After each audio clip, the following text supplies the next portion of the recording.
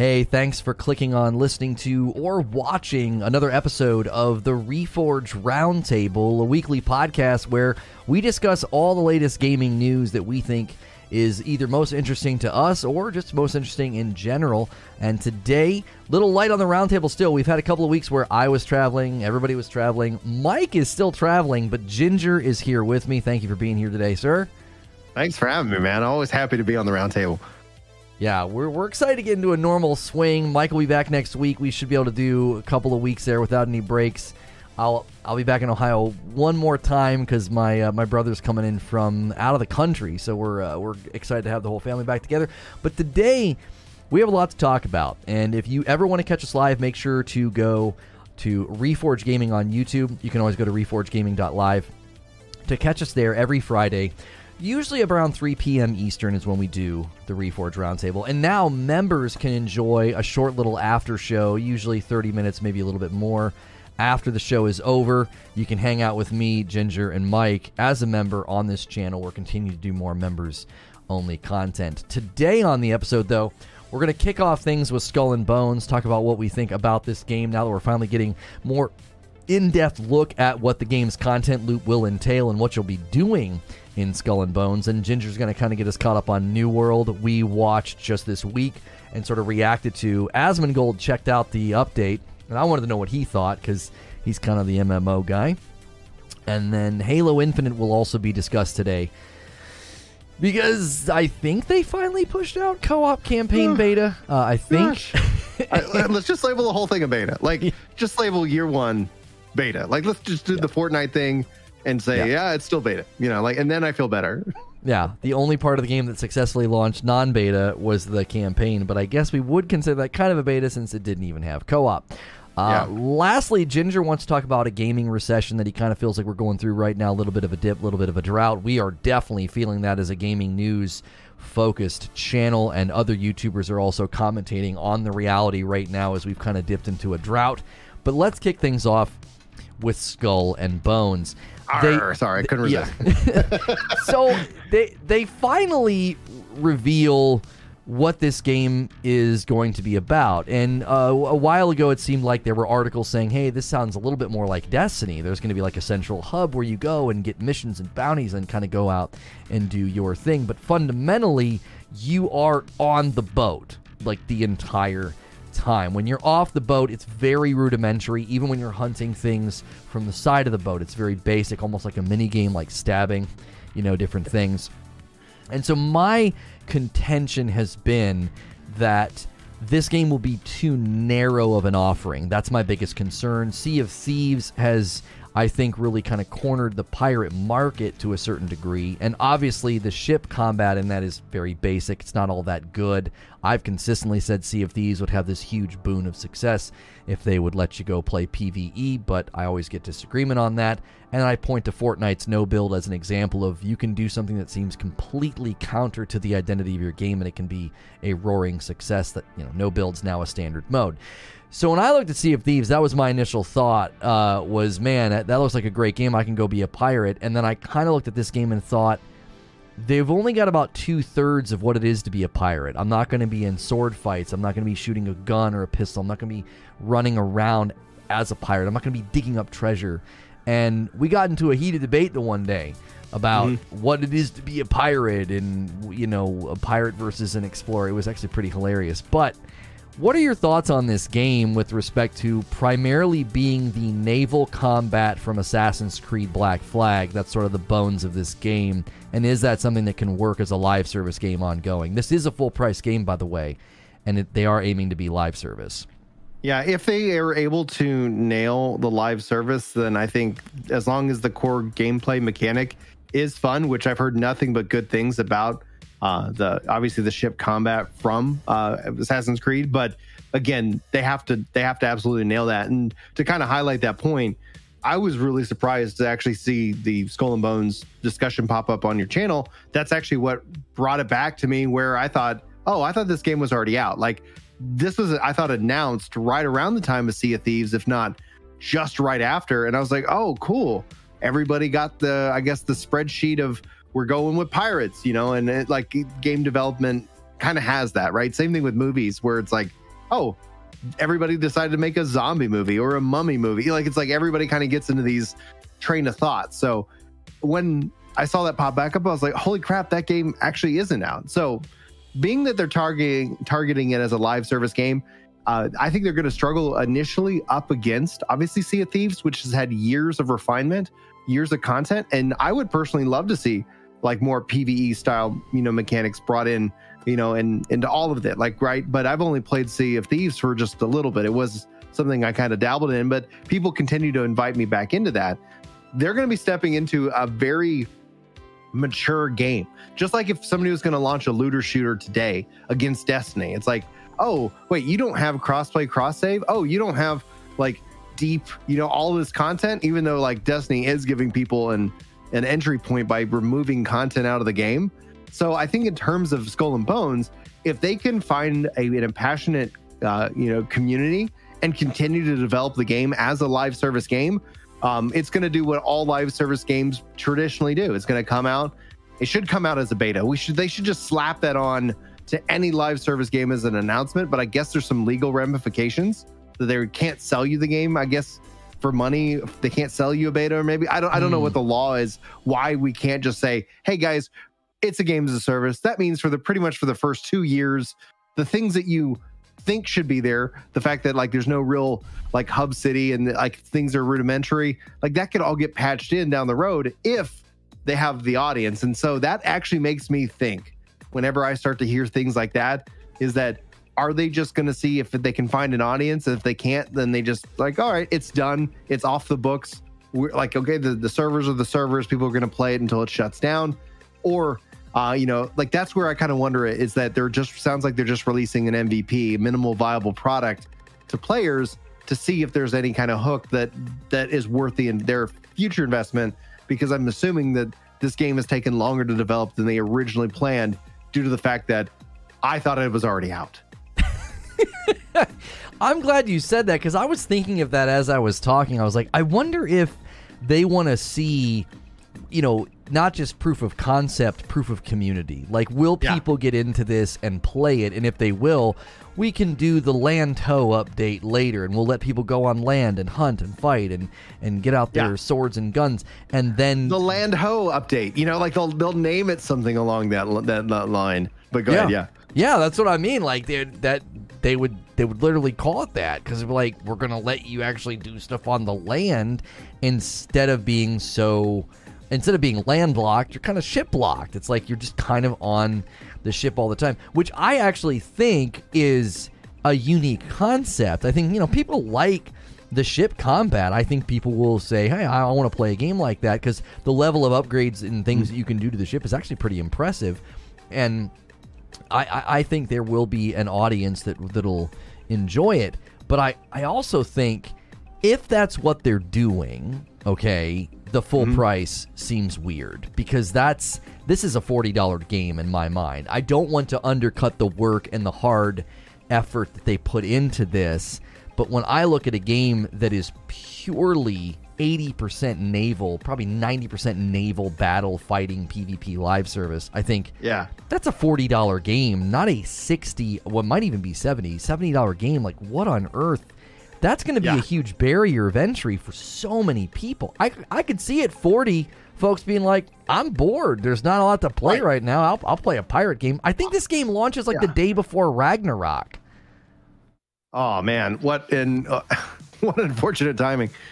You're 100% right, especially on $40. I think $40 ends up being a really good buy to play entry model, because I think it's easy to get 40 hours out of especially any kind of live service game. Lord knows I put hundreds and hundreds of hours into $40 games. But $60, like, again, I'm not, this is not rooted in any kind of insider knowledge or anything like that, but $60 or $70, etc. It does feel like it's like, let's just see if we can try to recoup some of this money. And if a community shows up, then we can decide if we want to invest in it further. Because like, how many years ago, I was trying to look that up, but I can't even remember how many years ago it was when it's announced. It feels like it was 5 years. I do not know if that is correct. But once you start getting past the 3-year mark in game dev, it gets really, really hard to hold on to the talent that is originally making that game. So you can find a game that crosses the finish line in year 5, 6, 7 that it's like a whole different team behind it that's just trying to get the damn thing out. It's like, it is what it is. And because like they want to get it done because they want to go move on to something else, and they're just like pretty stressed. Yeah. 6 years. Chat's saying 6 years. Like there's an HR problem there. There's a human resources problem there. And games as a service games are hard. They're hard to make. And they take years to mature until they're ready, honestly. Yeah. Somebody's asking if it's releasing on Game Pass. I don't know. I would imagine if they do, they better be really thoughtful about their microtransactions, because somebody is making a good point. If people aren't on PlayStation, they'll be kind of hungry for a game. So this thing could be a huge hit if it's on Game Pass and there's microtransactions to look cool, like put on a cooler pirate hat or whatever, as long as it's not pay to win. I can't see them doing that. I think the entire crux of the game is PvP. So if you start selling power, your game's going to be dead pretty quickly, I would imagine. But in my mind, this game's success would rise and fall on people caring a month later. Like you've got to have people that are going to coming back. If you've got some kind of a seasonal format, if you've got something ongoing, then they're going to have that reason to come back. Yeah. And that full price point is going to be a danger. With God of War Ragnarok landing the same week, that entire audience isn't going to pay any attention to you for the most part. I'm not going to act like the entire Sony platform is going to turn their nose up to this, but that's a very big platform to have very distracted that week and being like, yeah, Skull and Bones, I don't know, man. Is it cross-play, cross-progression? I believe so, because it's a UB title, so you should be able to play cross-play, cross-progression. If it's that's going to be the point in its favor. You can't launch a multiplayer game without that, because people might check it out, but then they're just going to go back to where it's easy to play with their friends. So if you do not have that from day one, you don't have a game. Like you have a cash grab. So that's a point in their favor. The next point in their favor could be that it's obviously a different audience that they're trying to attract. And if the combat's good, I saw Hilly Hijinks say in chat that it's like you have to have a good game to build a community. I think you have to have a good gameplay. I think good gameplay constitutes, like, I don't think you have to have a fully featured game. And I think there's plenty of games that prove that point, but they prove it off of a good, like a really good feeling, a hook. You get in, you're like, oh my goodness, it feels good. You burn out, and then when you come back, you're like, oh my goodness, it feels good to be back in this game. If you have that element, that's what I would constitute the good game, even if it's not fully featured, even if it's not fully fleshed out, balance issues, etc. We live in the age of the internet. I think the population that gets burned and does not return like forever, like I think they're actually they're the minority out opposed to the silent majority who is like, oh, I already bought it. I'll go check it out. It's been 2 years. Oh my gosh, it feels so good to be back. So if Skull and Bones can nail that, it feels so good to be back, they're going to have a really good time. If they're just PvP only focused, then automatically you're just taking a huge chunk of the gaming population and cutting it. I don't know, by some percentage, right? Because it's that if you don't have an offering for more, then you're really appealing to a niche audience in the first place. And maybe that's a good way to start as a games as a service. You're like, listen, this is all we're going to be right now. And then if people like it, then we'll continue to develop it. But even if people say it's been in work since 2013, like even if they've had this long development cycle, it could be just a game they're trying to get off their books. They're just like, let's get it out there. It's done as we're going to invest on it, and we're going to see if it lands. And if it doesn't, then we've made some money back. And if it does land, then great. We've got a new game as a service game. Yeah, I wonder if there's, because I've had this conversation with people before, and I wonder if there's a way forward for games of service where I've said a lot of these games are struggling because they're trying to do something that doesn't necessarily work without the organic feedback. Like you can't really necessarily know what your community is going to want until you have a community. And I think we've seen that with so many games, whether it's Division 1, Division 2, Final Fantasy, Destiny, Diablo 3, these, No Man's Sky, where the community's feedback and commitment and playing, it's like a symbiotic relationship of like in the movie where they're making the claymation, in Ghost, and he comes behind. Not that we want to make it like that scene, but it's like you got to work together to shape this thing. And I wonder if with games as service or live service games, they need to start using some type of a phrasing or something where this is phase one. Like phase one is ground level. You got to kind of help us with shaping the game, the expectations, content rhythm, or whatever. Like, we're going to deliver you a game that's worthy of your time, but we're also accepting the fact that, like, we don't necessarily know what you're going to want long term until you guys kind of sink your teeth into it. And I just don't know how you market something like that without it sounding like you want the community to do your work for you, because the optics on that's clearly going to sound like you want us to pay to be beta testers. Like, who's going to do that? I mean, that was the ongoing joke with Destiny, was it was the world's longest running beta, and I don't think you want to just flat out come out and say that, but I wonder if there is a way forward for live service games to just be pretty transparent and say, listen, this is phase one and you're a huge part of that. Yeah. The best way to do that, though, is legitimately launch to a selective market, and that could be a regional based market. Look at Lost Ark as a great example. Launched in Korea, it did not do well out of the gate. It struggled. They had to do patches and updates, and there was a point in time where the population was dropping so rapidly. They were doing server mergers, et cetera, et cetera. It's a time-old classic tale of games as a service game, and I want to also address what all Wheezy's bringing up here, because that could really reaffirm that this game is, going to be in trouble. But that being said, is that it developed a fan base, they listened and communicated, and they worked. And I think that's a key aspect to games as a service. A lot of people want, we had, when 30 is still here, when Mike's still here, like, make a game, sell a game, et cetera. That market is long and gone. Like, I get that there's a nostalgic view for that, but I know that Bungie got bought for $3.6 billion for a reason, right? Like, there is a serious mindset of games and the reality of where we are today. And so when you look at that, when you look at how it launched, like Lost Ark launching in Korea, building up that fan base, really kind of listening and communicating, it's not just about the core game, it's about the communication that happens and then the consistency and updates. Chris, my buddy at Work to Game, he released over on his channel, Gaming Kinda, why Final Fantasy XIV, what it does that no other game does. And when you go look at it, when you just break down, when you remove all the emotion, because games have good stories, games have good gameplay. Like, it's not just Final Fantasy, but what makes Final Fantasy XIV different? It's so consistent that you could, the content creators around it can be like, well, yeah, this is what's going to happen. Well, how do you know that? Because this is what always happens. But it gives you that feedback cycle of, hey, we're listening. Hey, here's the content. And so it happens so consistently. You can set a clock to it. In fact, that's what he did. He broke it down all in a spreadsheet. And outside of the COVID delay that hit everybody, they were the only ones still making content for a games as a service game, even with the COVID delay. Like, they were like, yeah, we're already a well-oiled machine. We're just adjusting to not being in person all the time. Right.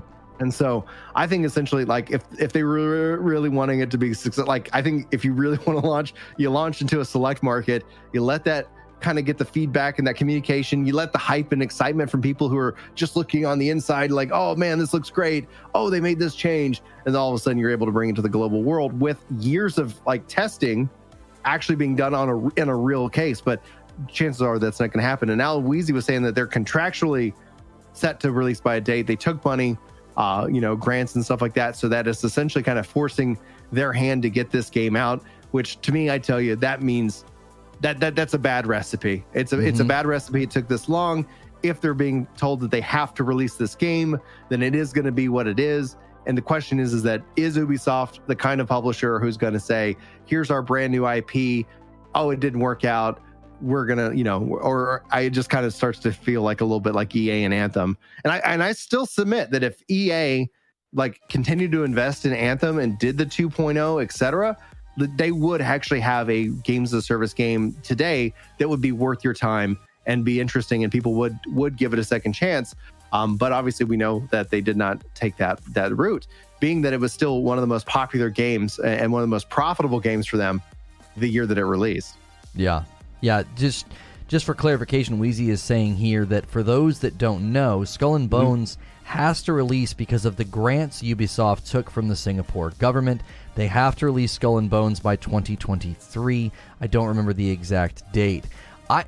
I have a sneaking suspicion there's another wave of game delays coming. I think a lot of these games that are landing in November, December are just going to get shoved to next year. Because as soon as you're on that back half of November, unless you're really confident your holiday sales will be great, because you've got the marketing and maybe the platform and the presence to really capitalize on that, I just see a lot of games getting shoved into next year. And Skull and Bones is one of the ones I'm just kind of waiting for. Like, when are you guys going to let us know that this is not landing? Which would be weird, because they just released the trailer and just officially said, oh yeah, November the 8th is the planned release date. I'm seeing things on Google. There's murmurings that it's going to get bumped to March of next year.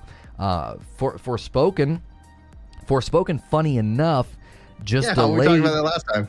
Well, they delayed. I kept telling people, I was like, my gut tells me this game's getting delayed. I said, I can't tell you why. I just feel like it's going to get delayed.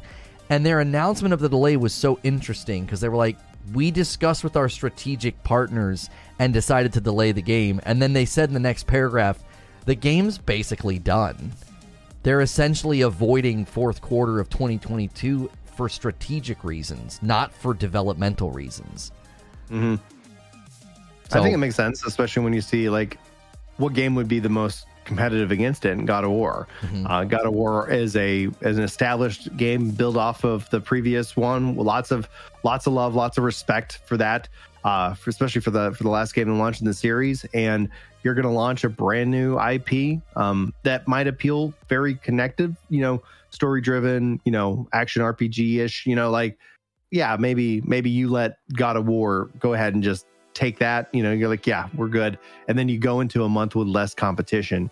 And outside of this year, that was a perfect strategy. This year, it seems like everybody did that play, and we had just everything drop in February. But yeah, well, we're gonna have a similar first quarter next year. It's feeling like they did, a lot of games are going to start landing there, and we've continually looked at that idea. Like, there's other games in the market that sort of might make people consider, oh, we should do this or we should do that. We kind of saw the exodus from WoW into Final Fantasy, and that seemed to kind of impact WoW. And in the MMO space, we've been kind of debating Ashes of Creation and the PvP all the time. And the other game in that space that seems to be trying to kind of crawl back up out of where it landed with player base numbers is New World. And we looked at it this week, and I said, this looks great for committed players. This obviously is not the comeback moment. Hey, everybody come back and play. Asmongold was saying he thinks they should put everybody on the same server. I said that was a terrible take, given the number of people still playing. That really wouldn't work fundamentally, because there's you couldn't 13,000. Well, that's 13,000 concurrent, which translates to roughly around 250,000 monthly active users when you factor in like just the amount of time that's actually being played and the average amount of game time. So yeah, like 250,000 players would not at the moment fit on an existing server. But New World always kind of had a plan to grow the server infrastructure to where like there could be like around 10,000 players active on a given server at any one point in time, with the goal of that, obviously, that we have zone expansion. And that's actually what is coming this week alone on the PTR. We actually got to look at the new zones map. We already knew the new zone was coming this fall, so things are continuing to progress in that way. I think a lot of people harp on the concurrent user number, and you trying to use that as either a justification for not playing the game or trying to keep people from actually playing the game, to which that doesn't make a lot of sense to me, especially if you're a fan of MMOs. And to me, I'm like, if it's got the population and plenty of a population to support the game, then you're good. Like, Amazon has committed to 10 years. Whether they do or don't is all a function of trust. What Amazon is building right now is trust or not trust. And I think from their communication, from a consistent schedule of updates, New World is perhaps the best MMORPG that people think are dead right now.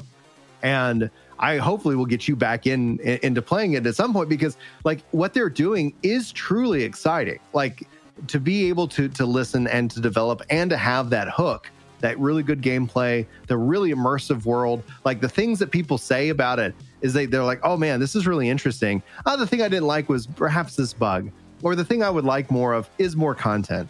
And those two things, the bugs have been fixed and the content is on the way. The question is will Amazon continue to develop it? And I think that's actually one of the things that keeps the game numbers kind of where they are, because people constantly come to me and they're like, hey, is it safe? I mean, like, if I jump in, like, are they going to shut down the servers tomorrow? Because I keep hearing from online sources that there's not enough players playing the game.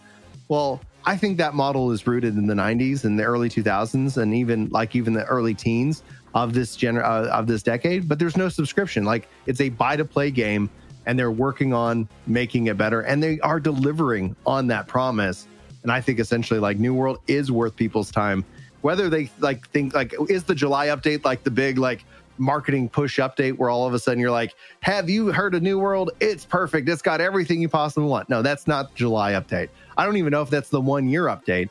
But they are adding in so many systems and content that it is personally exciting for a player. And the reason I would advocate that this is a great time to start is that it has a player-driven economy. You playing the game and earning money and figuring out what you like to do will benefit you in a year and in 5 years and in 10 years. And it's one of the things that continues to drive value through whatever activity you're doing, rather than having everything so copy and paste from the game that you hate and you already quit. And so I see a lot of people advocating that they want New World to be Final Fantasy 14 or even World of Warcraft. And then those same people I've seen, argue and complain about the game that they want New World to copy. I think there are avenues for inspiration, but absolutely, I think New World has something unique and something that they, like I said, they have magic. It's all about refining that, and then ideally getting into a consistent content delivery cycle. So if we end up getting like a new dungeon every quarter, I think that's something that would be very valuable. But they need to kind of flesh out their offerings in terms of more product within the game and the systems to help appeal to a wider range of players.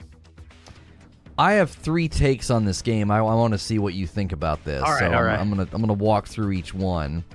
The first one is one that I said the other day when we were watching their recent update, and I was listening to what Asmongold had to say. And something that I said was, if they really want to have their comeback moment and really turn this thing around, really boost up those player numbers, they're going to need something that's a little bit different than new player acquisition or like new player onboarding. They're going to need returning player onboarding. I need to know, if I'm coming back, what in the world you have done. Why is it so much better? What's the process? Because if not, my concern is you'd be drinking from a fire hose and you wouldn't be able to go enjoy the new areas, the new dungeons, the new weapons, the new anything, because you'd say, this game is completely and utterly different. Everything's changed now. What's expertise? What's this? What's a gypsum? What are all these weird things now that I can do? So I firmly believe that that would be almost a necessity. There's almost an imperative on them to say, listen, if you're going to come back, we are going to have some funnel, some onboarding process to acclimate you to what is essentially New World, 1.5 or 2.0, wherever they feel like the game has come. What do you think about that, and how would they go about doing that? Because I do think this game has such potential. It's so fun and good to be in it. What do you think about that? The game is a mountain of potential. You absolutely have that correct. I personally think that the best way about the inviting players back in from a returning player perspective is an announcement of an expansion. I've seen this time and time again. You're seeing this happen right now with WoW Dragonflight, even for the big dogs, is that an expansion model, an expansion announcement serves a couple things. It's a trust building mechanism and saying, hey, we're committed. Like, we are going to have this, and it's going to be a big content drop. So psychologically, a lot of players, especially who've already bought in, somebody was saying like New World needs to go free. I was like, it's sold anywhere from 15 to 25 million units. For that 15 to 25 million players, it's already free. There's no there's no financial barrier for a lot of people to go and check out the game and its updates. But an expansion ends up saying, oh my gosh, like, what's happening? To your point, I think if they logged in and there was a little screen like, hey, check out, this, have you done this? Have you done that? To some degree, they do that. So if you logged in with the 1.5 update, you said, hey, there's the new blunderbuss and here's the new expedition. Like, it does do a little bit of that. But I think essentially, if they could tailor it to you, the individual, that'd actually be more important. Oh, we see you haven't logged in over a year. last time you logged in, the watermark system was this. But now we have what's called the expertise system. And here's the 3 things that you need to know so you can get started in it today. So you're 1,000% right. But the other side of it ends up being marketing. And that's like if they announce an expansion, you'll actually, I think, see on that day the concurrent numbers go up because people will be like, oh, wait, they're committed. They're committed to the game. And I think, and I would say that if they ever announce that they do, like, who knows if they're doing an expansion model or not? We really know nothing at this point. But if they do announce an expansion, I would announce the second expansion. Hey guys, this spring we're releasing our first expansion, and you know what? Next spring we're going to release our second expansion. So anybody's like, holy, like they are not just giving me one. Like I'm going to get back in now, so I can grind, I can make coin, I can see what's all changed, and I can be ready for all the new content that drops when the expansion would drop. And so that's essentially what you see. Like Final Fantasy XIV's biggest numbers happen right before the expansion, like 5 months before whatever their expansion is. That's where their numbers are the biggest. They maintain through the expansion a little bit, and then they drop off. A lot of people were making and try to use like 95%, 90% player retention drop in New World from the Steam charts as some kind of like, oh, the game's dead, oh, the game's dying. 14 had the same drop, like after Endwalker. In fact, Endwalker was its biggest concurrency drop ever. You know why it doesn't matter? Because we trust that Square Enix is going to make 7.0, and we actually know that that's how people play games. They play games in a seasonal hype cycle. The question is that how do you refine the game for the core audience that goes from big update to big update? And that's a matter of time. There's nothing that is going to infuse a new developer with that level of trust. The only people who have that are people who are making games in the 80s and the 90s. All of a sudden it's like, oh yeah, I know this franchise. I know this developer. I trust that they're going to be around, right? Bungie had that throughout, Destiny 1.0's longest beta. Like all the memes and people just like dunking on the game. Like, why is this game so popular? It's got a 7.0. Like it's the best 7.0 game everybody's playing. And then Taken King came out, and all of a sudden everybody's like, holy crap. It's, they figured it out, et cetera. That's just my take on it. Okay, well that take was, I think, that's an easy one to agree with, right? Onboarding. Victor's got a good idea, maybe like an optional returning tutorial. I think that's pretty good. Oh yeah, that'd be smart. Right. This takes a little bit more of a hot take. There are people that don't agree with me on this, but it's my belief that they have proven themselves to be far better at creating PvE content than PvP. That's what I believe. I think the dungeons, I guess they call them expeditions. They don't like when you call them dungeons. Okay, I call them dungeons. Yeah, they're dungeons. Quit. Yeah. It's like game companies that don't call it XP. It's like, just call it XP. Like what is this? So I believe their dungeons are surprisingly excellent for a game that was going to be more focused on PvP. It was like, all PvP all the time, and they changed their mind about that. I have similar concerns about Ashes of Creation because they're going down that same road. Is PvP is available all the time? Okay, good luck. Yep. But if it lands, it's the exception to the rule. And I want it to land because I want to have that data point.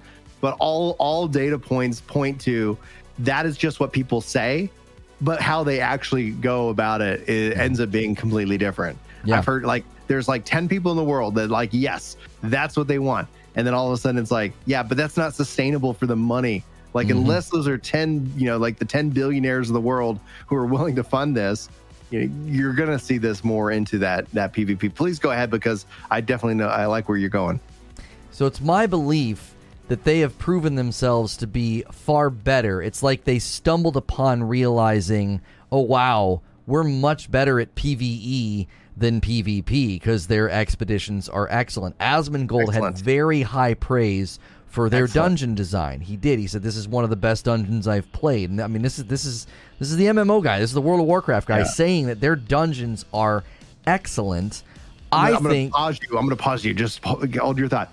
And then, they limit people from actually doing them. Now that's going away. Yes. But go ahead. Because you're so excellent. Hey, are you doing them? No. Why? Because it's such a pain to do them. Now that's going away. Now that's they're removing that level of friction. And I think that will shine. Continue, sir.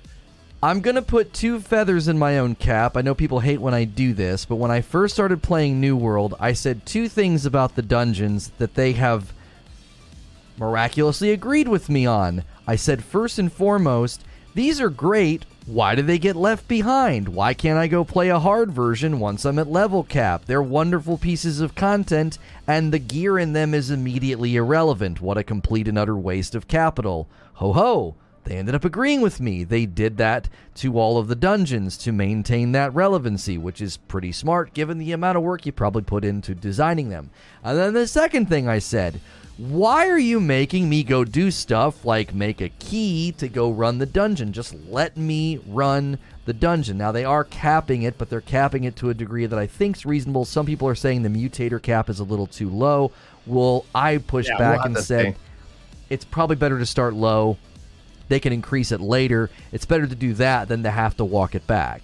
So well, the risk also is that you end up making it too high and people feel like, oh, God, and it stresses them out. Like, they're like, oh, my gosh, I have to be running mutators 20 a day so that way I can fully take advantage of them, right? Like, there's a psychology within the gamers that is at risk. But, yeah, I agree. Start low and then see, like, oh, it turns out people really like them. Hey, guys, we're going to give you 5 more. Yeah, we can raise the cap. Right. Yeah. Always better to give people a little bit more on the cap than to have to walk it back, to be like, oh, gosh, it's too high.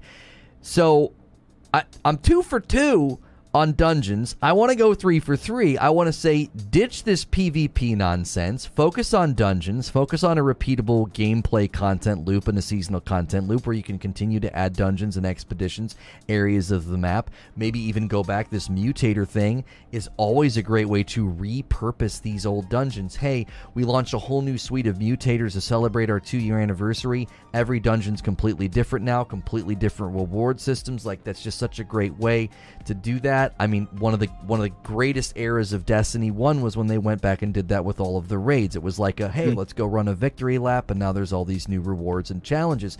Like, do that and quit piddling around in the mud with PvP. That's one of, I believe, the territory control in PvP is one of the primary things that drove people away from this game. What was the other thing? The end game's not fleshed out and designed well.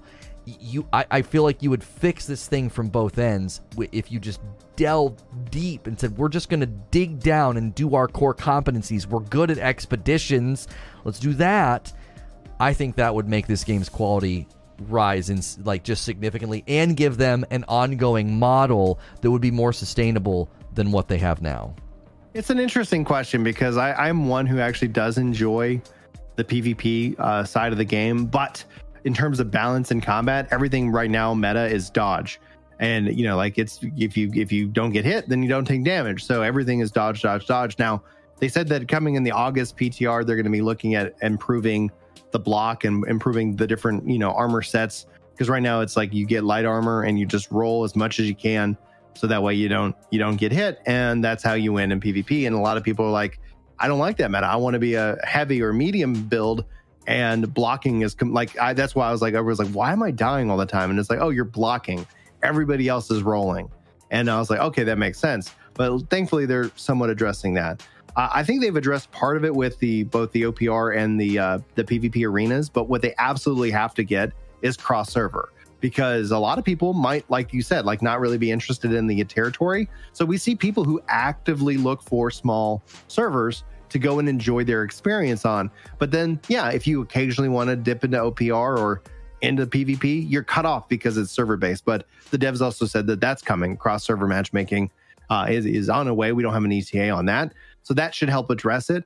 But I do agree with you that I think the bread and butter ends up being PvE. I think their dungeons are so beautiful and so well designed. And then when you bring in the mutator system, it adds in a whole nother level of challenge, which is great. But it is hard content, which will bring out toxicity, just like PvP will bring out toxicity. So people will leave because they'll get frustrated regardless, because the content all of a sudden becomes challenging. And I don't think that you want to go and cut PvP from this game.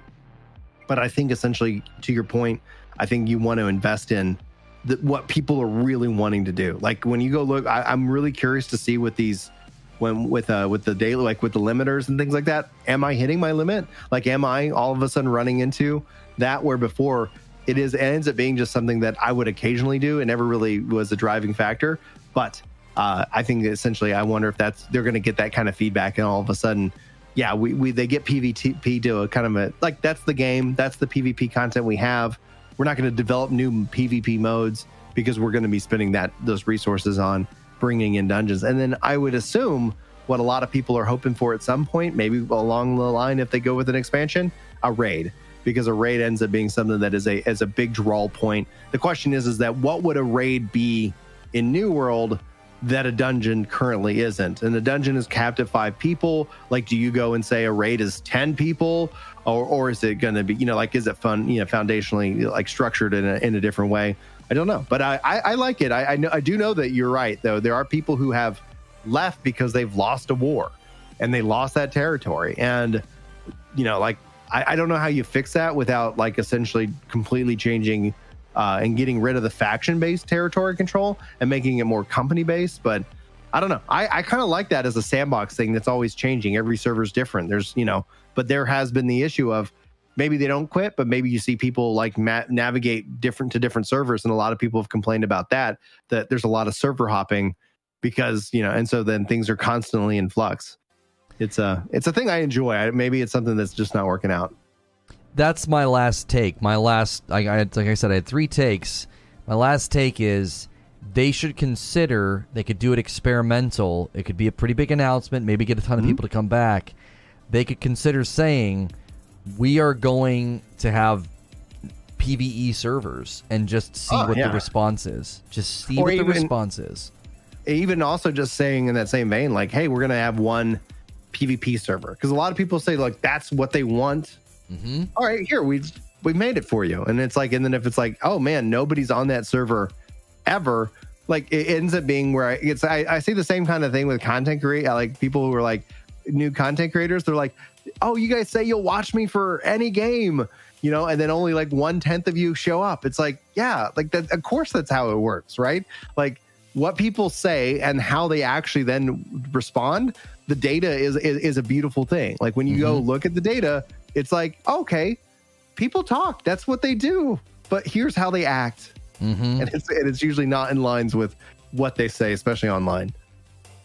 Yeah, I've thought that the PvP people would like people like me to not be on their server, because, like, I'm not going to help you. I'm not going to do anything for you. You don't want me in your company. You don't want me in your clan. Like, I'm not going to do any of that. And they already did that. Every server is PvP, and the numbers fell off a cliff. I agree with Lono. That's not true. The PvP has always, since launch, been an optional flag that you choose to opt in if you want. Yeah. They've not forced it. I'm not sure what he's saying, though. He's saying push out a PvE server. Oh, every server is PvP. I think what he means is, like, PvP is influencing the server, maybe, because the territory control is almost primarily influenced by the PvP. But that doesn't affect you if you're a PvE player. Like, it's like the impact is just more bragging rights. Like, okay, I can teleport into that zone for 3 as off cheaper. And it's like, okay. I feel like some of the companies got really cannibalistic, though, and would jack up the taxes, like Victor's talking about. Like, they would get majority control, and then it would just be, like, really unpleasant to play. It's like, why am I even going to do this? Yeah, I totally see where you're going with that, and I totally agree. Thankfully, the devs have talked about, they haven't revealed their plan for addressing it, but that's one of the big core complaints is these shell companies, is that they essentially just, okay, it gets to where you don't have real competition. It's all like, it is a monopoly, even though it's not, you can't clearly see the monopoly, right on the surface. Yeah. I want the people that want to play that way to be able to play that way. But I think there's enough evidence to say there's a ton of people that don't. And I'm always going to go back to the no build thing with Fortnite. They threw it out as a test, as a temporary thing. The response was so positive that Epic said, no build is now a permanent mode. And when I played it that night with the guys from Stream, I mean, it was so much fun. I got a constant stream of people saying, I've come back to Fortnite for the first time in years. I have to think.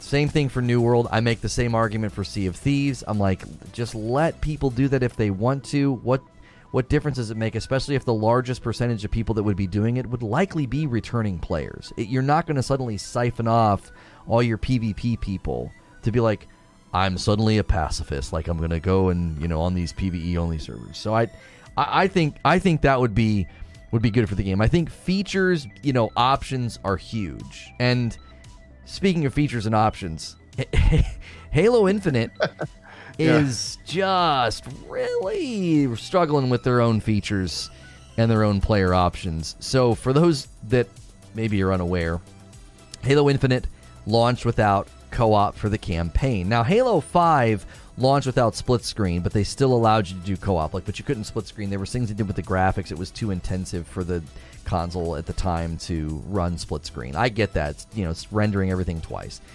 But Infinite launches with absolutely no co-op, as well as other features like Forge that was a little bewildering for members of the fan base. There are others who act like this is no big deal, that's totally additive.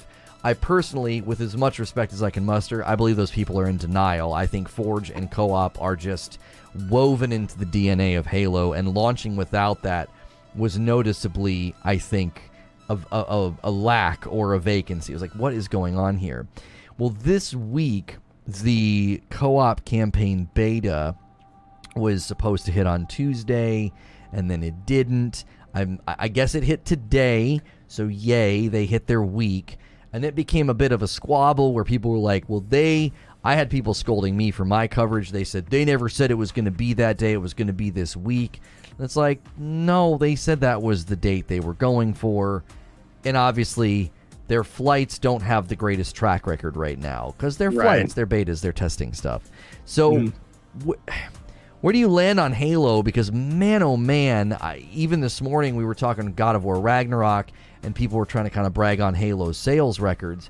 And I'm like, I wouldn't trot out Halo right now at all if you're trying to brag about, victories for Microsoft. It's in a really bad spot. And I have another aspect of this I want to talk to you about as well. It has to do with Microsoft's influence over the game. My mind changed on this, but before we get to that, where do you land on the lack of the features, the Forge, the co-op, and how that's all coming to fruition? It's honestly hurting the game in a lot of ways. Like it literally is.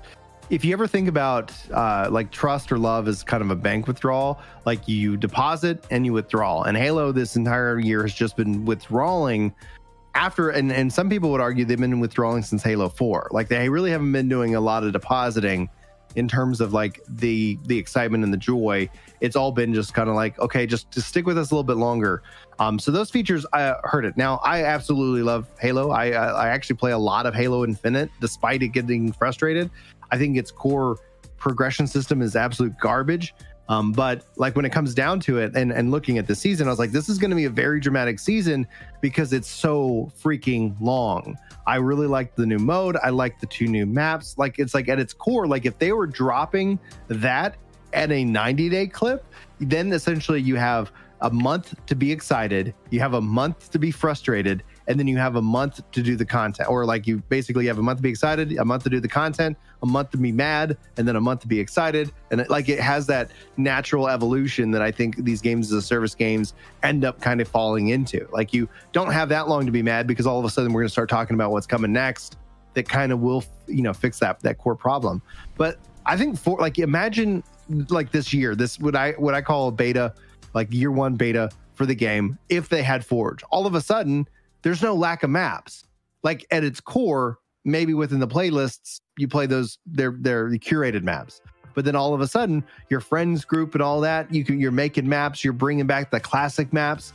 And honestly, I would say if I was in the developer driving spot, that's where like maybe you start to team up with your community and say, hey, you built that map, let's go ahead and bring that in. We're going to go ahead and go over it, make sure that it's not going to break the game when we release it to everybody. But then all of a sudden, like you're crowdsourcing a lot of fixing a lot of the core crowdsource problems. I haven't played the campaign. I said, hey, oh, great. And then they said campaign multiplayer coming later. I go, great. That's when I'll play it. So the fact that this is kind of getting delayed, the fact that we're still waiting for that means that I haven't experienced what people said was really good. People have said that the campaign is really good, that it's a lot of fun, that, like they really did a great job with it. I don't know. I'm still waiting. I was promised split screen with Halo 5. They said that we're not going to do that again. But then they went even further with no multiplayer in the campaign. So I'm just not, I was like, I'm just going to wait. Like, you guys are telling me that I need to wait, and so I will. I'm not going to get mad. I'm just going to wait. And then you're going to deliver because I waited. And then it's like, okay, yeah, they said it's coming. Now it's coming as a part of like mid-season, some August. And then essentially the next season kicks off in November, which I hope that the next season is firing in all cylinders. Imagine they come out and say it's a 3-month season. I love how they do the battle pass. I love that I buy a battle pass and I keep it. I haven't finished season 1. I'm almost done with season 2. So once I'm done with season 2, I can hop back on season 1 and I can finish it off at my leisure. Or if I don't feel like it, I can wait. I'm not pressured to log in and play, and I love that. I adore that. I think they got that part right. They've broke progression. They don't have the content cycle down. They got to tighten that up. And when you're talking about 343 and Microsoft and the money they command, what the hell's the problem? Right.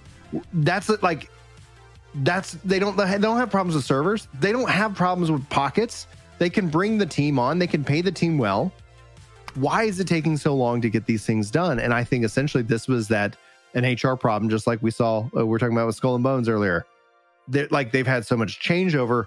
They have to reorganize. They got to fix whatever is broken. And it's not, unfortunately, to get to the fixing the game and adding the content, they got to fix the human problem and what's causing all these bottlenecks. I love that you took it there because that's where I'm going. I didn't even know that. This is Microsoft's fault.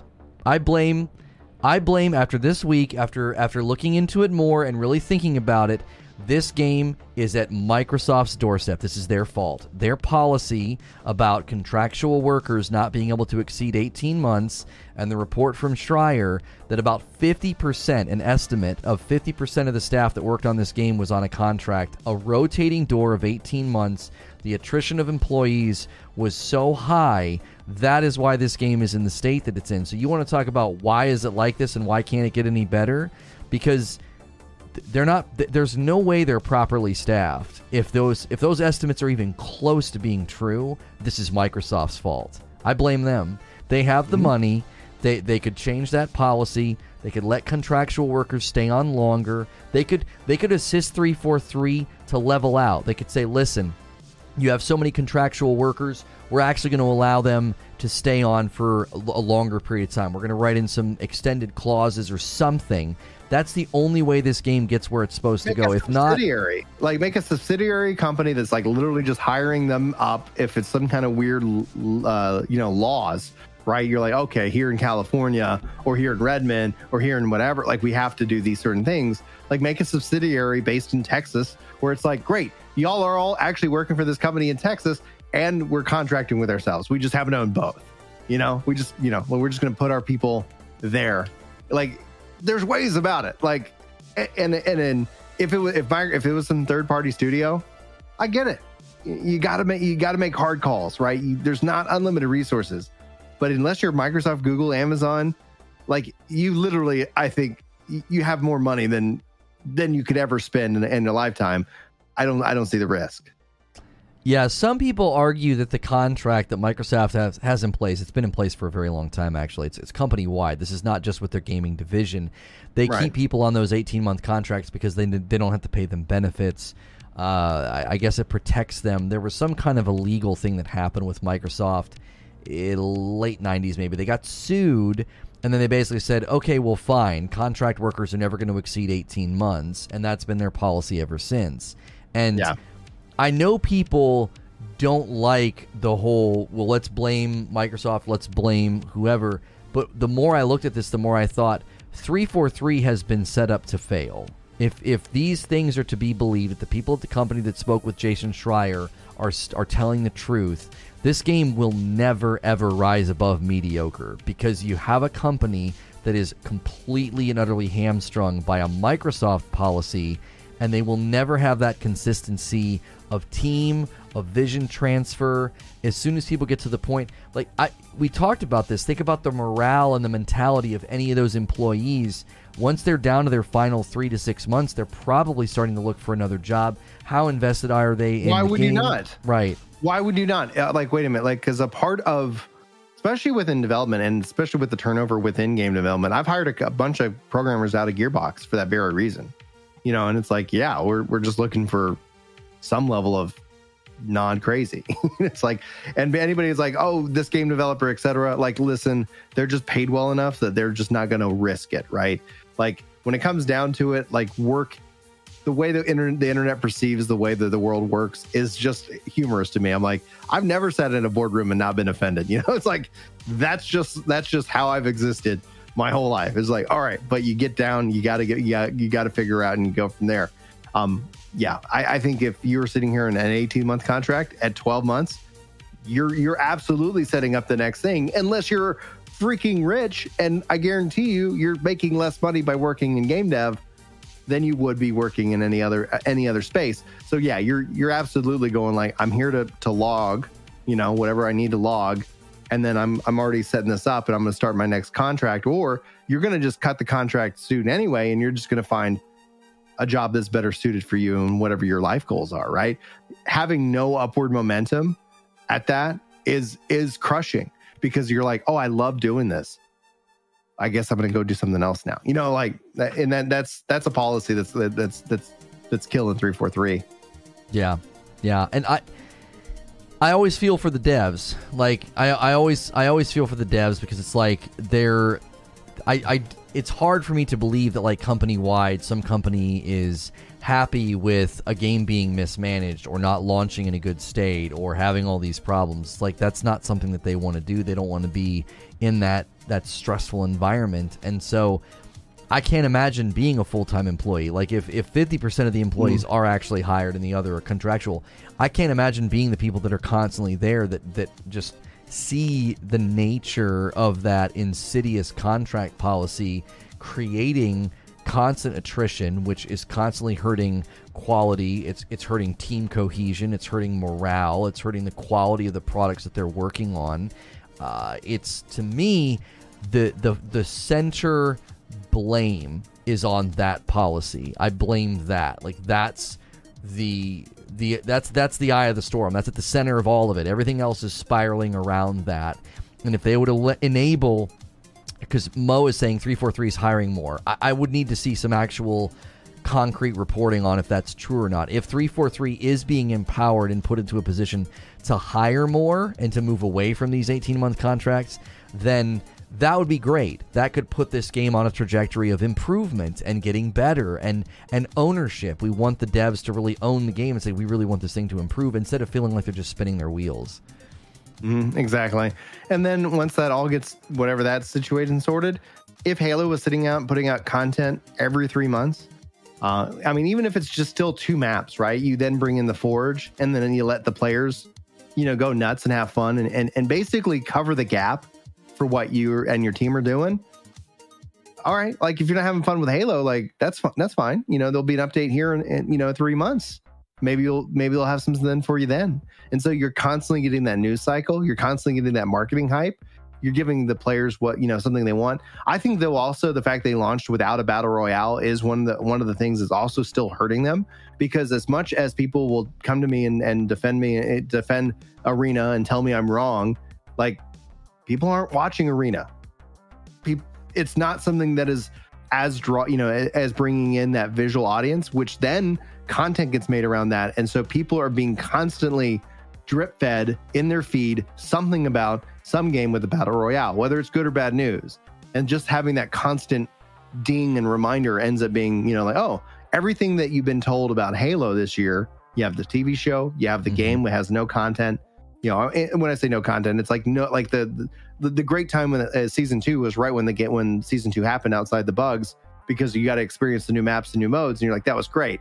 And then essentially you go on a break, right? But everything else has just been negative, and that does have an impact on your psyche, even though it will keep you interested in the long run. So if they can tighten up their seasons, they can figure out what their work strategy is there.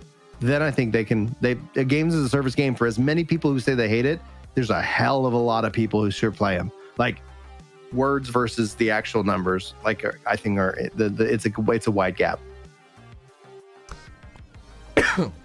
Well, somebody's saying that should have affected the last few Halo games. I think somebody might say that it did affect Halo 5. They would say that it did affect the quality of Halo 5 and the issues there, and the the weird decision that they made and the vision that they had for that game, it likely could have been related to the 18-month policy. We also don't know that, was this a slow process? Like, did they slowly get 343 turned into a company that just had more and more contracted employees as opposed to full-time? Because that, if you think about what that would do to a company, slowly but surely the people that are on staff would say, we don't like working under Microsoft. We don't like what this is doing to the company. I'm out. And you would just slowly have this outward trickle of full-time, which then means you have to make up that with contracted workers if you're trying to fall under that policy. If like Microsoft's like, listen, we don't want you hiring, just continue to use contracted workers. So you end up with, like if we imagine the staff was like 80-20 working on Halo 5, slowly working towards this 50-50 split that these people claim the company was in, that's almost an insidious process. Like, what if that's why Rare has barely done anything other than Sea of Thieves, and even Sea of Thieves has taken a super long time to really flesh itself out. If you think about when it launched, like, Rare seems like the shell of its former self as well. Like this, the policy at Microsoft seems to be, and this isn't on Microsoft Gaming, this is Microsoft parent company policy. Like, this seems to be at the heart of what's hurting these companies that get purchased and fall under that umbrella and that ownership. Yeah, I 100% agree. And again, like, I think it did impact Halo 5, but I'm also rooting for them because I feel like Halo Infinite, from a gameplay perspective, they got it. It feels great. Now, there's weapon balancing things, like all of that. I'm never really concerned with like, oh, they have to tweak this or that. Like, if I love playing it, like, you get me in a match, this is great. But then I'm just like, I want more of it, and the more isn't coming. And the more in the past has been solved with Forge. The more in the past has been solved with progression that makes sense, right? Like, the more in the past has been solved with that. I think Halo 5 though was one of the weaker offerings, where when it's all said and done. But people are obviously going to have a favorite Halo game. My favorite Halo game right now is still capped in at 3. It's like I'm still chasing that high. Well, let me sneak this one in here then as a topic before we end with the one you want to talk about, the gaming recession. This is related. Yeah. This is related because we got into a Starfield debate this week, and my theory, I believe we're going to get confirmation of this one day. Somebody at Bethesda is going to talk to the press and confirm this. I believe that Starfield's delay is because Microsoft is making them put it on the Series S. And I believe that Starfield was originally planned to be a PS5 timed exclusive.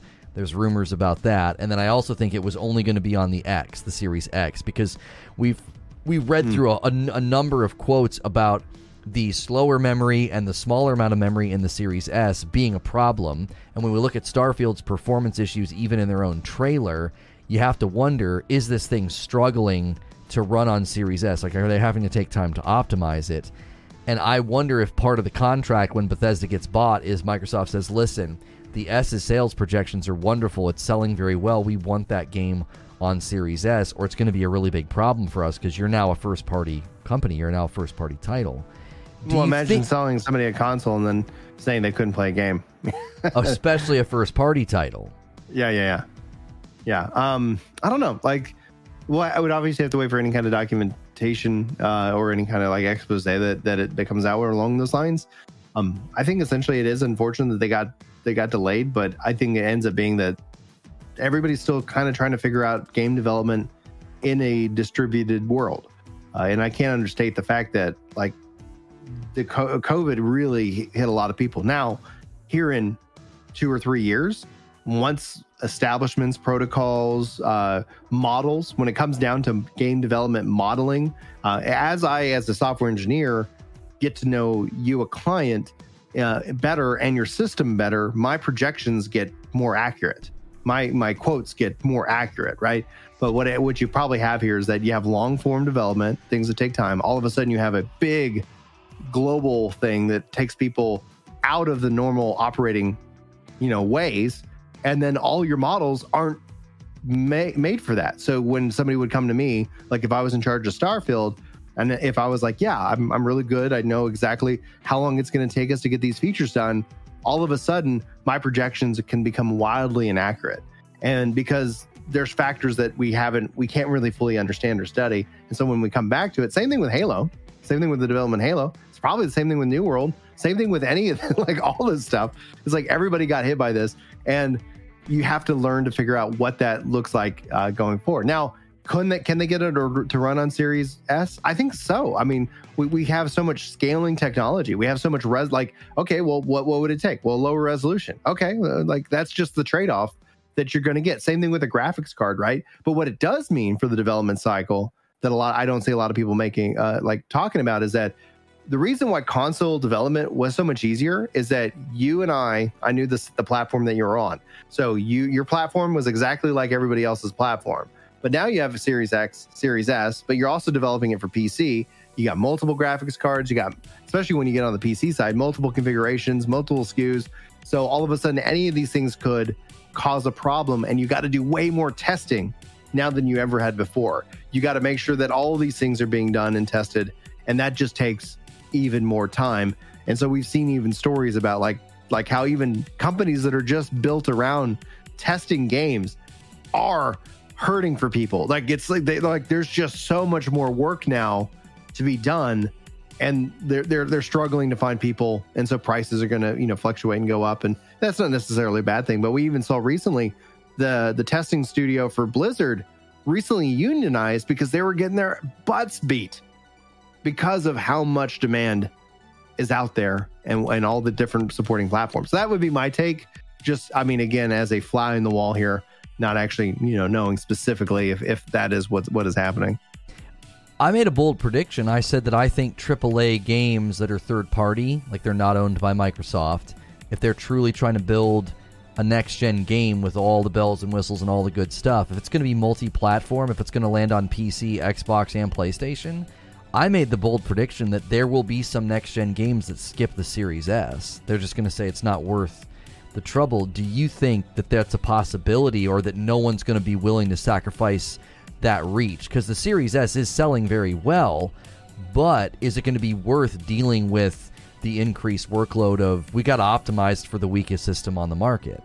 I think that's when you see the bigger push for cloud gaming, because then essentially they're like, oh yeah, Series S, you got to cloud stream it. Or you see more cloud compute, like requiring online access, internet on Series S, where the X would just handle it. So you would have to have some form of cloud compute and or streaming, most likely based off of the investment that a lot of people are making into streaming. That if they do that route, it would be that, yes, you can play it on Series S through xCloud. That's the announcement. That's the pitch, in that case. Okay. We'll see. There are people that really disagree with me on that. They're like, there's no way, because there's going to be so many Series S's in circulation. I'm like, oh, I know. I think it's going to be a great system for as far as market saturation. But I think there'll be a couple devs, not a bunch. I don't think it's going to be a ton. It's going to be devs that are really trying to push the envelope of next gen. They're going to be like, listen, the PC market, PS5 and the Series X, that's a big enough market for us. We don't need to go through all this trouble to optimize for the Series S because of the issues that it brings. Because there was a couple of guys at ID Software that said, listen, lowering resolution is not as easy, and it's not a one-size-fits-all solution. There's guys working on the Metro games that said it's not even the memory, it's the GPU. It's just that we're having issues with it. It's tough. There are companies already speaking out about they're having to do more work for the S. That would be a Microsoft call, though. Like the developer could say, like, yeah, we're not going to support the S, but if Microsoft's like, if you want it certified, like it's got to run on Series S and X. So that would have to, that would be an absolute Microsoft call. So if that did happen, that means that they said, okay. But that's where I would sit here and just say, I'd say they pivoted from we got the cloud. Like, cloud is Series X, right? So it's like, hey, use your Series S to boom, and we're gonna use our tech to enhance it, right? We're running on whatever it's called, the Samsung TVs now. Like, if they do that, it would be a marketing spin. I don't see that happening this generation. I see that being something where they say it runs on Series X and whatever the heck the next generation is. Like, where they just kind of say like, yeah, sorry, this game is really next gen, but we got it to work on the Series X for you. We couldn't go 2 hops back, you know.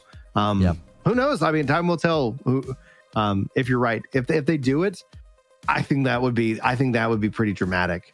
If I owned the Series S with the promise that I would be able to play games on this generation with it, and then all of a sudden there are certain games that I couldn't play. That's not a good feeling. It wouldn't be a good feeling. Oh, of course not. And Microsoft has the vested interest in getting people to do, like, if you're right, like the cloud solution, but the developer might say, listen, we're not invested in your ecosystem. Like, we don't want our game on cloud. It's not going to look or run as well. I played some games on the PlayStation Premium Cloud as well as the Xbox Cloud, and that latency and that input delay, it hinders. It hurts the experience. And I could imagine a developer being like, we do not want our game played on the cloud like that. It's not going to be the next gen awesome experience we're looking for. So we'll keep our eye on that prediction, because that's one that I threw that out there, and I was like, we'll see if it happens, because I said, yeah, I bet you summer of next year we'll see some trailers and some announcements, and they'll just quietly not say the S, because there's even some games right now that just sort of softly and quietly delayed, and they just dropped old gen, and they didn't really say anything about it. And I'm like, yeah, that's true. I could see something similar happening with the S. They'll just be like, yeah, we're launching on PS5 and the Series X and PC, and people are like, wait, did you intentionally not say the S? And they'll just kind of like not really draw attention to it, you know? Yeah, it's going to be interesting to see. So obviously time will tell. Time will tell.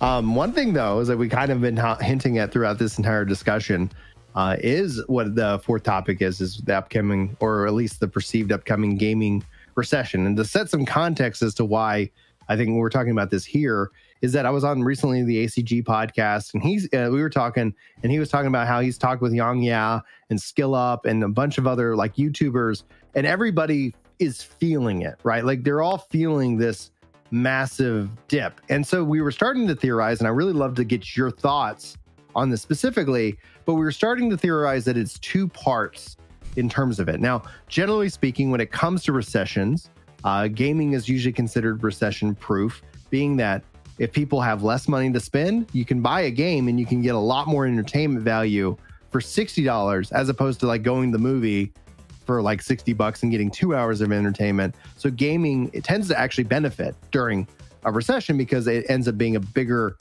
time invested, like a bigger time sink for your dollar. But what we're actually looking at, though, is that in terms of gaming, it's more about game marketing, which I think across YouTube, I don't know if anybody's ever looked at their CPMs. We've seen a big old dip in that regards. So the 2 theories is that the industry blew its load in February with all of these games. So from just a big game announcement, just a big game extravaganza, that all happened early in this year, and people are experiencing a natural game drought, which games, years have times in which there's just not a lot of games that are coming out each and every week, with the exception of Ninja Turtles. If you guys haven't played the new TMNT game, it is absolutely amazing.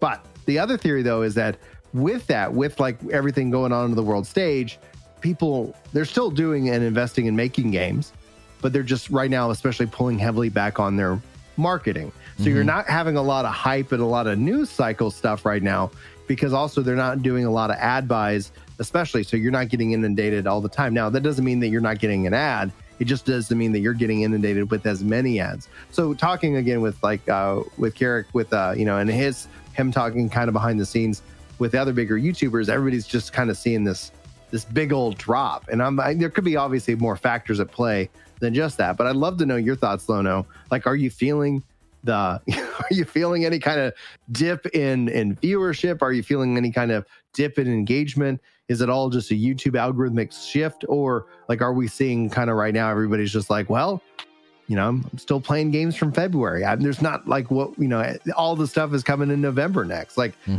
we have a big old gap. What do you think?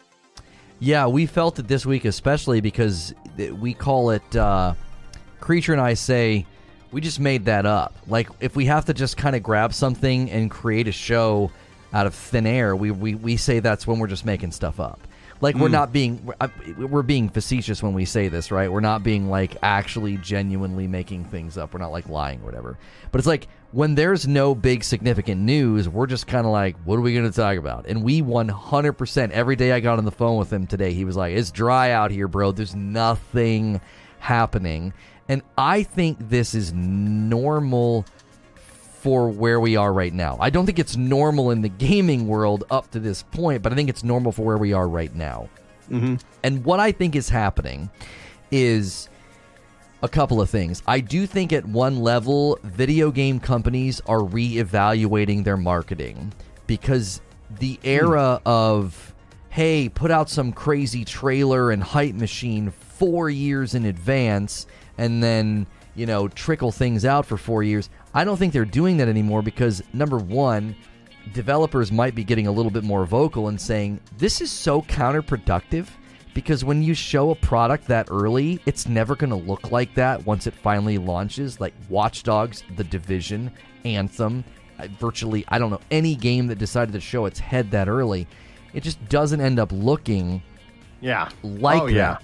So I think that is happening. I definitely think marketing strategies are shifting to shorter windows of time that could be a little bit more effective.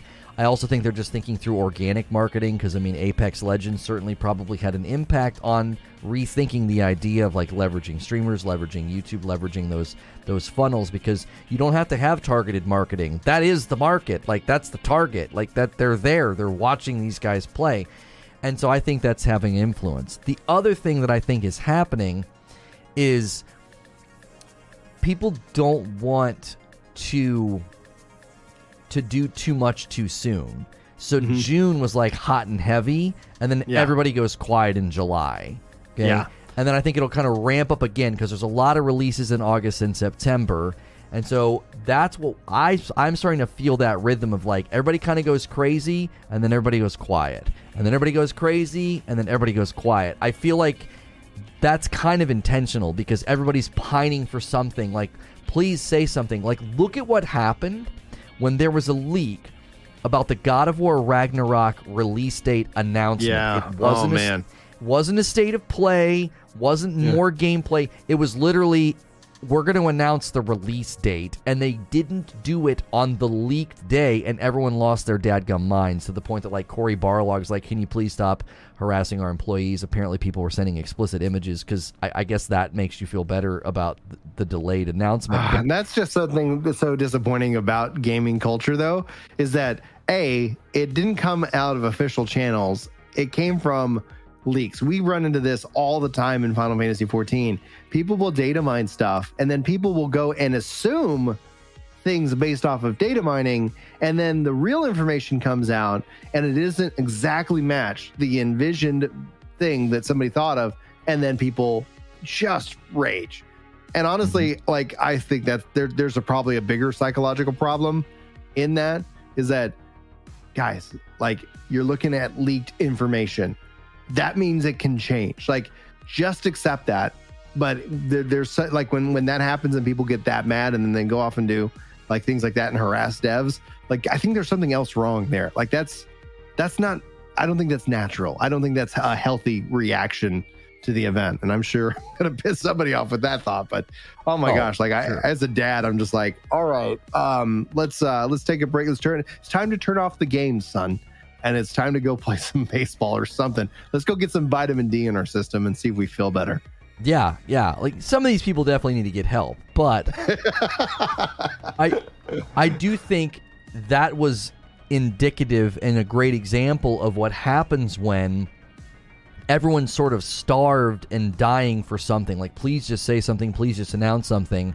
And I think it's actually working in their favor, because God of War Ragnarok got way more press and way more people talking about it, because everyone was dying for them to just say something. I was a little irritated with them because they updated the placeholder date in the store like the day before Summer Game Fest. I felt like they were kind of manipulating the public a little bit. I'm not going to, like, scold them for that, but I do think people get to the point where, like, can you just freaking say something?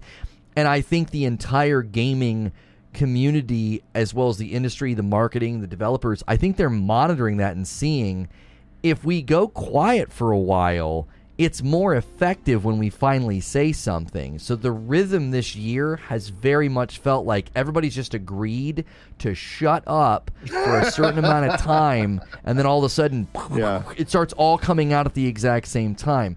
There's also just the sheer volume of certain games. Modern Warfare 2 hits. Nobody wants to say anything when that happens, when they release something. God of War Ragnarok hits with an announcement or something. Nobody wants to say anything when that happens because they know all the algorithms, all the impressions, all the discoverability gets squashed beneath that, like you're living in that shadow. So I also think that's another element at play, that when the big boys start talking, everybody else is like, don't say a freaking word. We got to wait 2 weeks now so that we can get more top of mind, more presence, and more of a footprint with our marketing budget.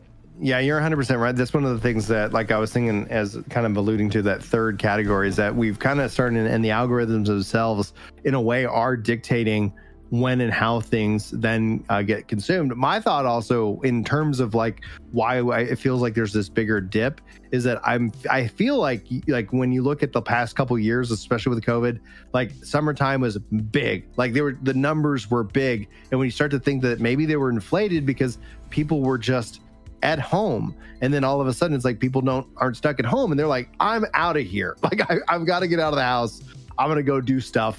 Me and the kids have been going to the swimming pool and playing outside a lot more than we, than we were in the last 2 years. So that's obviously pulling us in that regards. And so I always wondered, like, if the algorithm was like, oh, every summer for the last 2 months have been just really big for like these kind of categories, and then they're underperforming, and then the algorithm's like, oh, I guess I should push that even less than anything else. And so you end up actually seeing less of it. Because I what I told Carrick, like on the show, was like, my feed is I have to seek out a Lono video. I have to seek out like a different, a gaming creator video. I'm doing more search to find the thing that I want, because my feed is just filled with reaction. I think maybe that's also one aspect of it. It's just piling into like what the thing thinks I want. And I'm like, I don't really want that. And some of the times I do want it. So, I don't know. I guess obviously feeds are very tailored, but I'm just like, yeah, my YouTube feed, my homepage just looks different right now. Well, in the realm of YouTube, so if we want to talk shop a little bit, it's up to you.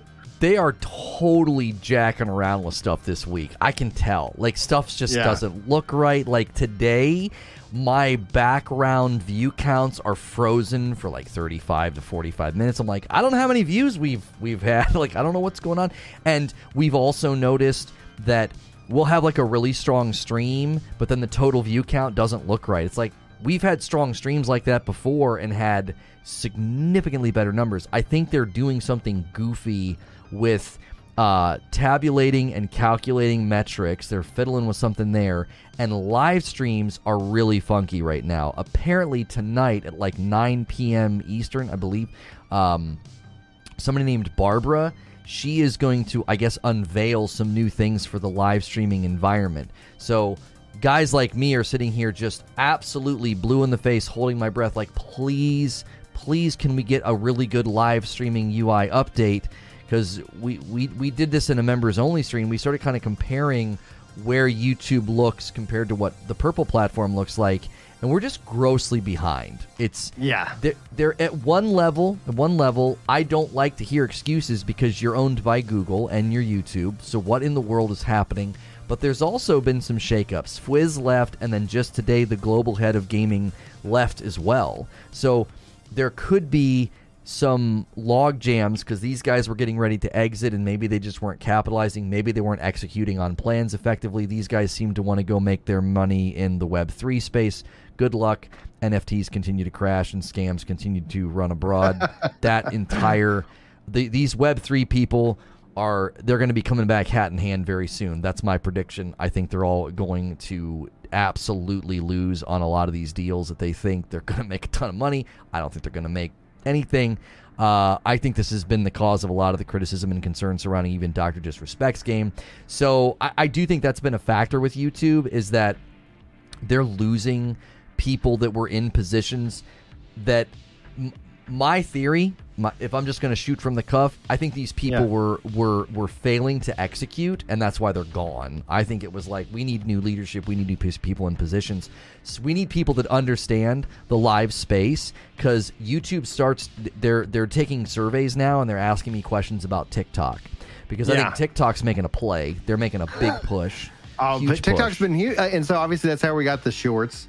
And so I've been making like the shorts, and like it's just interesting. Someone goes, this like, and I've been setting that thing because you can go on YouTube and say don't publish to your subscribers, and so that's what I've been doing, because I'm like, all right, you guys have subscribed, you haven't subscribed for short content. I'm just doing some experiments and to see how they perform. And somebody will like reply like, this feels like a TikTok. I'm like, that is the best thing I guess you could say, because I think that is the objective of what they're trying to create, in that regards, and alternative to TikTok and that endless scrolling kind of mindset. So at its core, I was like, yeah, that's where I was like, I'm wondering, like, is it also that the content cycle has changed? People are consuming, like, where I've often made the case that while video game reviews will always be there, I believe the shift has gone into live streaming to have a discussion about the game with gameplay, as opposed to watching somebody's opinion about the game, having played it early or have been given the game by a company to tell you about the game. I think I would say that from what I've studied, it feels more has shifted into a live stream, a kind of a representation of maybe a genre or a specific franchise who enjoys that. Then they end up being like, that's where people are going for the reviews.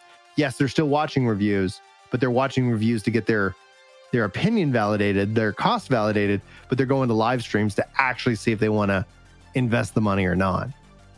Yeah. And I think that their YouTube at the moment is just being slow. Like, they were really slow with gifted members. It was really a huge bummer. But like, I remember being on Purple, and every time they rolled out a new feature, it broke the entire site for like a week, and it was super frustrating. Like, you'd go live and it wouldn't work, and stuff was breaking, and your streams were crashing, and it was like, what do they do? Oh, we added this to the chat. It's like, oh my gosh, you guys are breaking the site. So to me, I actually like that they're going slow, because even with gifted members, it's like it went off without a hitch and it worked, but it clearly needs other things added to it. It needs to be improved. Like, can I please just click on someone's name and give them a membership? Can we do that? Can we target individuals? Can I get metrics on them? I don't know what in the world's going on. I don't know who gifted the most. I don't know who was gifted and now isn't. 2030. We brought some new stats for you on your analytics screen. Yeah. Thanks. To echo that point, and I hear the door knocking. I guess my kids need me. But to echo that point, like, I wish I could see chat history, like, just from an individual. It's like, because it's like, are they trolling? Like the Asmongold clip in which that he saw, like, that somebody was trolling. 1 second. That he was trolling. That somebody was just like, oh, this guy's coming off as somebody who's fake. You have that tool. You don't have that on YouTube. Same thing with the comments. I've watched all your videos, and this is whatever. It's like, have you? Like, I don't know. Let me verify that. Oh, this guy's just trying to get a response, and YouTube doesn't give me the tools that I need, that would help my mental health, that would help my enjoyment of content creation. And so I end up as I've grown, having to get more selective in terms of like what I choose to read, because reading something feels the same way. Unless if you're talking to somebody, there's different. Like, you're like, oh, I have a relationship with this person, I know this person. Everybody, every text, every tweet can carry the same weight, positive or negative. And that tweet just might be, that comment might just be bogus. Like, but we end up elevating like all these different ideas because they're written down. And for some reason in our brains, written means, like, I guess, a valued or respected or an authentic viewpoint. Yeah, well, and there's a report that Wheezy just put in the Discord that kids and teens are spending more time on TikTok than YouTube. I said this the other day. I said I think this is actually going to hurt Twitch long term, because I don't think Twitch is adapting to the landscape. I think they're just stuck in that live only environment, which they've cornered that market. But I think in 5 years or so, that generational shift's going to hurt them the way that Facebook got hurt by the generational shift. And I think YouTube has got to be paying attention to this and thinking, okay, we need to adapt to the generational shift. We can't get left behind here. So I do like that they're having polls and they're asking me about TikTok. They're trying to offer something that seems similar to it. And now they need to start offering things that are similar to Purple, because YouTube could essentially approach the digital content creation realm the way that kind of like Amazon approached the book realm. Like they sort of took over more than just digital reading. They took over industries essentially, and that iteration and that multi-purpose nature of the site, like once they diversified their offering, I think YouTube's in the position to do that. They're really, really slow, which is always a bummer, but I think that's just the nature of a site that is this large. I think large. I couldn't imagine being somebody who was in charge of working that. Like I'd be stressed out.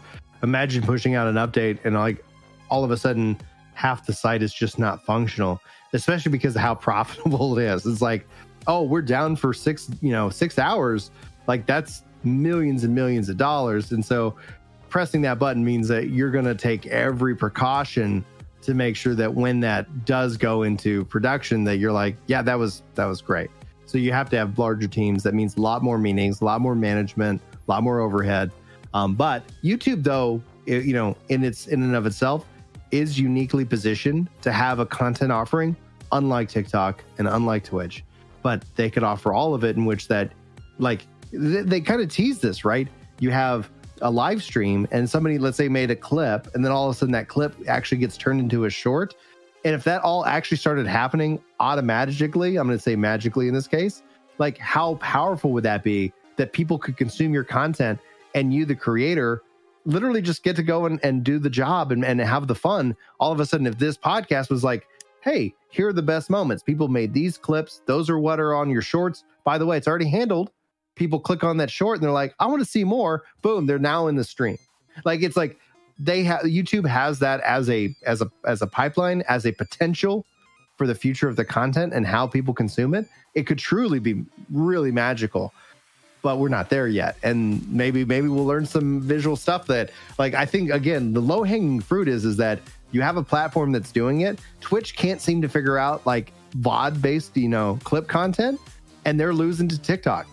Twitch could have done that. Like Twitch could have had been the TikTok before TikTok, but clearly like they're and they're gonna struggle in that environment. YouTube has the heads up, but clearly TikTok is doing something right, unless they get banned, unless anybody's like, yeah, with all the data, in China and whatnot. Yeah, they could get banned in America. I also think TikTok could be a bottle rocket platform, because it's really hard to community build there. Like once the stream is gone, right. It's gone. You can't rewatch it. It's really hard to connect with chat because it's literally just like a scrolling thing. And short form content is great. It works great for low attention span. People can scroll. It really does that hook. Is that hurting us though? Like as a species? You think about like just mindless scrolling, and all of a sudden it's like, all right, I can't focus anymore. Like that's where it's like that as a parent, that's something that's concerning to me. Seeing the studies that have been coming out about social media's impact just on developing brains, I'm like, oh hell no, I'm sorry. Like, yeah, you welcome to college. Now you may check out the internet or like social media or something like that.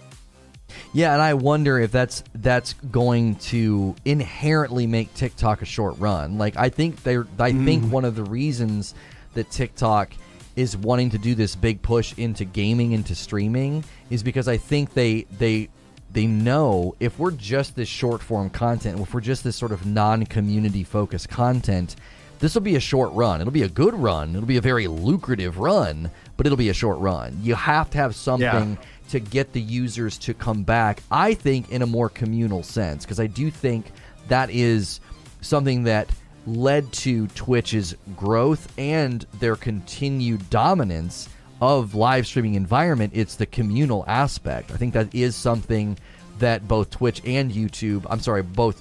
and YouTube have to consider. Is it's not just about getting the views. It's not just about getting the clicks and the ad revenue.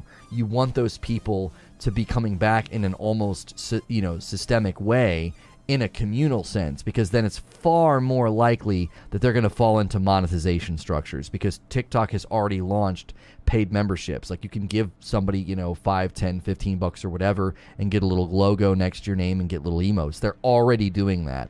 So they're already seeing that there's money to be made there. Well, I'm glad they're seeing that there's money to be made there. It's like, I'm kind of curious to see if YouTube comes out and be like, we turned on gifted memberships and then we made endless amounts of money. Like, it's like, oh my gosh, the feature cost us $5 million to develop, and all of a sudden we made $5 billion off of it. So like, I'm kind of curious. I don't think they'll ever share this kind of stats, but I know it's been very beneficial to me. And when we talk about ad rates and like potential gaming recessions here on YouTube, like y'all over here with the green name tags supporting the channel, supporting Lono, like that is such a powerful and freeing aspect, so that he doesn't have to go and sit here and have to try and create controversy. Like, you see that it's like, yeah, like y'all support makes, like, I think the best content on the internet possible. So I just want to say thank y'all for y'all support of that man.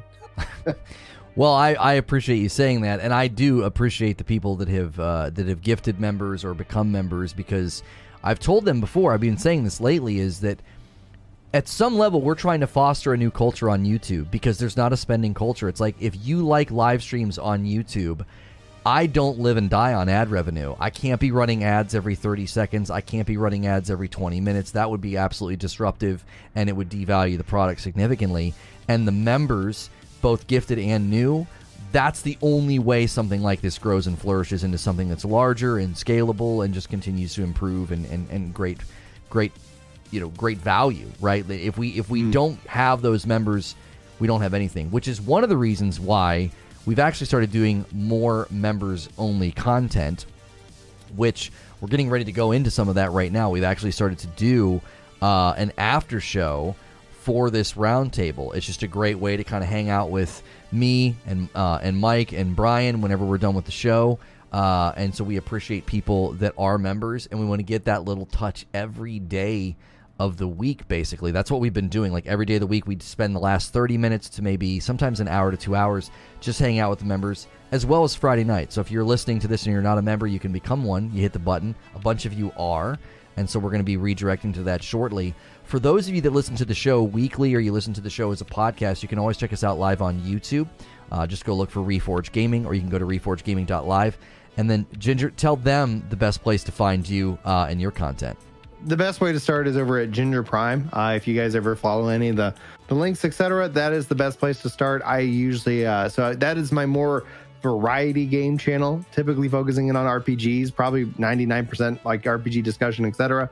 And then from there, I have more focused breakout channels to kind of cover the more impassioned, like, here's the news that's covering. It's like, it gives me the ability to make a 2-minute or a 3-minute video about whatever the news just is, because I like doing that kind of content. And I found that trying to do all of that on one channel was really stressing out everybody. So if you start at Ginger Prime, you should be able to find anything that, in terms of the games that I like to play and cover, you'll be able to find if they have a sub channel set up and ready to go. So check it out. That'd be wonderful. And occasionally I stream. So, but it's usually rare. Not as much as this guy. Maybe once, maybe twice a week if my family is like game for it. Well, I try to stream pretty much every day. Well, not pretty much. I mean, I try to stream multiple times a day, 2 or 3 times a day, all throughout the week. And we've got this structure now where we do 2 shows every day, and then we go to the members only stuff. We are getting into the reaction content. That's been fun. So maybe we'll get me and Ginger ranting about reaction content over in the after show. You're not going to want to miss it. I'm gonna push live on it. We're gonna head over to it. Hey, if you clicked on this and we weren't live, you're a member and you're getting to watch the Reforge Roundtable after show this week with me and Ginger Prime, and that's a nice perk for you as a member. We hang out for maybe 30 minutes, maybe a little bit longer, just kind of talking out of view of the public from the previous stream. I'm actually going to end the previous episode, so all of you that watched and supported this episode, thank you for watching the Reforge Roundtable. We'll see you next time. And